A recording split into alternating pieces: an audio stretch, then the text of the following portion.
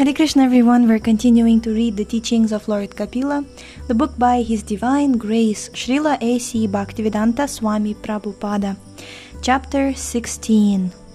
The Pure Devotees' Spiritual Opulences. Text 37. Atho vibhutim mama maya vinastam aishvaryam ashtangam anupravritam Shriyam Bhagavatim Vasprihayanti Badram Prasyamete Vatetu Loke. Translation.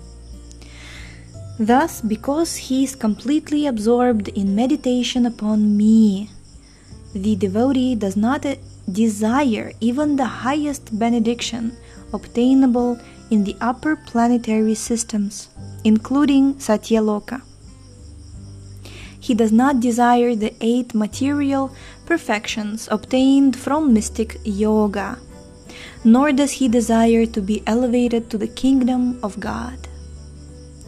Yet, even without desiring them, the devotee enjoys, even in this life, all the offered benedictions. Purport. The vibhuti, or opulences, offered by Maya are of many varieties. We experience different varieties of material enjoyment even on this planet. But if one is able to promote himself to higher planets like Chandraloka, the sun, or still higher, Maharloka, Janaloka, and Tapaloka, or even ultimately the highest planet, which is inhabited by Brahma and is called Satyaloka, one will find immense possibilities for material enjoyment. For example, the duration of life on higher planets is far, far greater than on this planet. It is said that on the moon, the duration of life is such that our 6 months are equal to 1 day. We cannot even imagine the duration of life on the highest planet. It is stated in Bhagavad Gita that Brahma's 12 hours are inconceivable even to our mathematicians. These are all descriptions of the external energy of the Lord, or Maya. Besides these, there are other opulences which the yogis can achieve by their mystic power. They are also material. A devotee does not aspire for all these material pleasures, although they are available to him simply by wishing.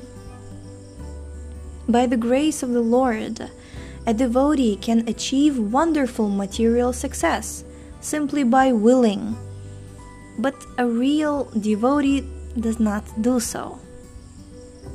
Lord Chaitanya Mahaprabhu has taught that one should not desire material opulence or material reputation, nor should one try to enjoy material beauty.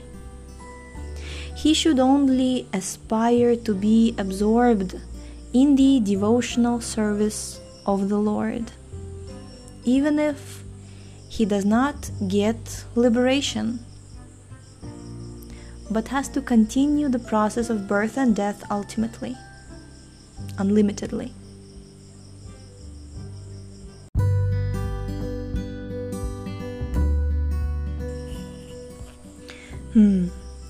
Actually, however, to one who engages in Krishna consciousness, liberation is already guaranteed.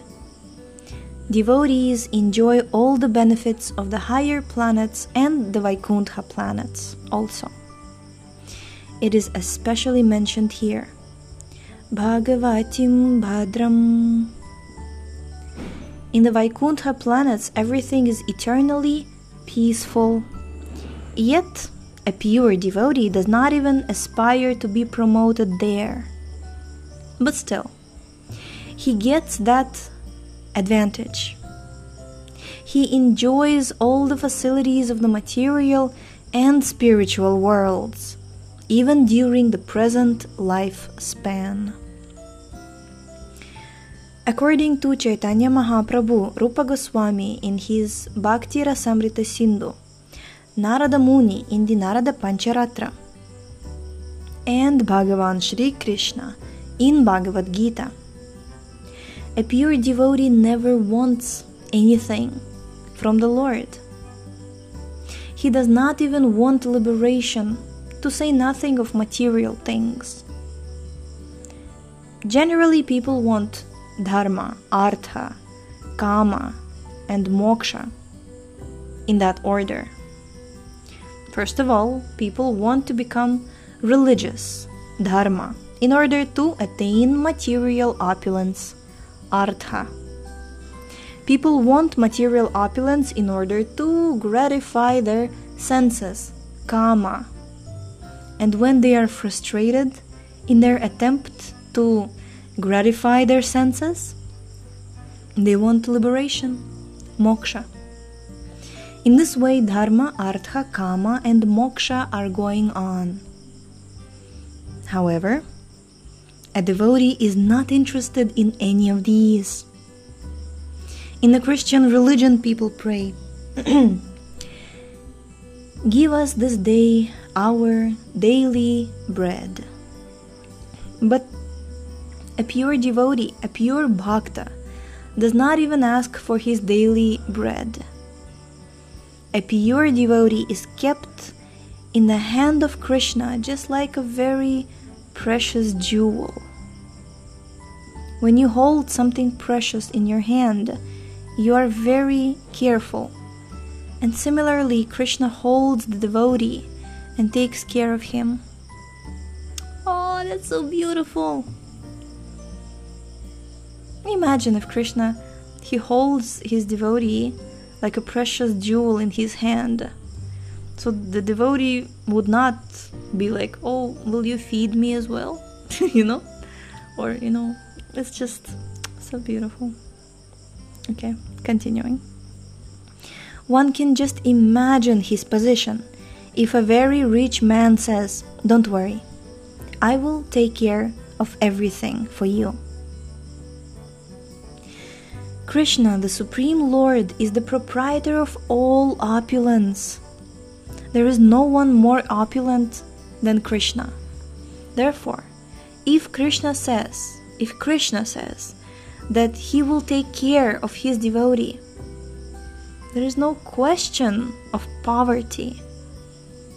Most people want material opulence, but they do not know that Krishna is the proprietor of all opulence.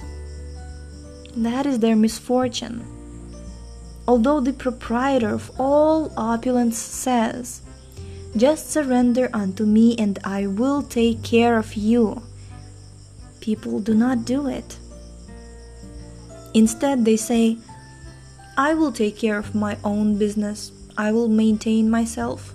I will take care of myself, my family, my friends, and my country." Arjuna was very intelligent because he simply chose Krishna, whereas Duryodhan took Krishna's soldiers. It is not possible to conquer Krishna, but the devotee can capture Krishna with bhakti, love. It is impossible for people to understand the great opulence of Shri Krishna. Therefore, Chaitanya Mahaprabhu tells us to abandon speculating about God. There's a story of a frog in a well, being approached by a friend who says, "My dear frog, I have seen a huge body of water." "What is that water?" the frog asks. "The Atlantic Ocean," the friend replies. "Oh, the Atlantic Ocean. Is it bigger than this well? Is it 4 feet? 10 feet? Our attempt to speculate about God is very much like this. If we want to understand God, we have to try to understand from God Himself. We may have a neighbor who is very wealthy, influential, wise, strong, and beautiful, and we may speculate about his opulence. But if we make friends with him, we can understand his position by listening to him speak about himself. God cannot be subjected to our imagination. Our imagination is limited, and our senses are imperfect. The process of Bhakti Marga is the process of submission. There is no question of subjecting God to our imagination. We simply have to become very humble and submissive and pray to Krishna sincerely. Quote, Krishna, it is not possible for me to know you. Kindly explain how it is I can know you, and then it will be possible. Unquote. This is the way Arjuna approached Krishna in the 11th chapter of Bhagavad Gita. We can hardly understand or comprehend the innumerable universes. The word Jagat refers to this universe. But there is more than one universe. Although we are seeing only one universe, there are millions of universes, and Krishna is supporting all these millions of universes with a single fragment of himself. This is also confirmed in many other Vedic literatures. We shall read about this tomorrow. Thank you so much for tuning in today. Yes, we are marking 600 episodes. It's incredible, and the journey is fantastic, and I'm very, very grateful that you're all listening and going with us on this journey. So please check out this book. The link is in the description. Share it with all of your friends, everyone you know. Check out our website, shravanamdiaries.com, and we shall see you tomorrow. Hare Krishna.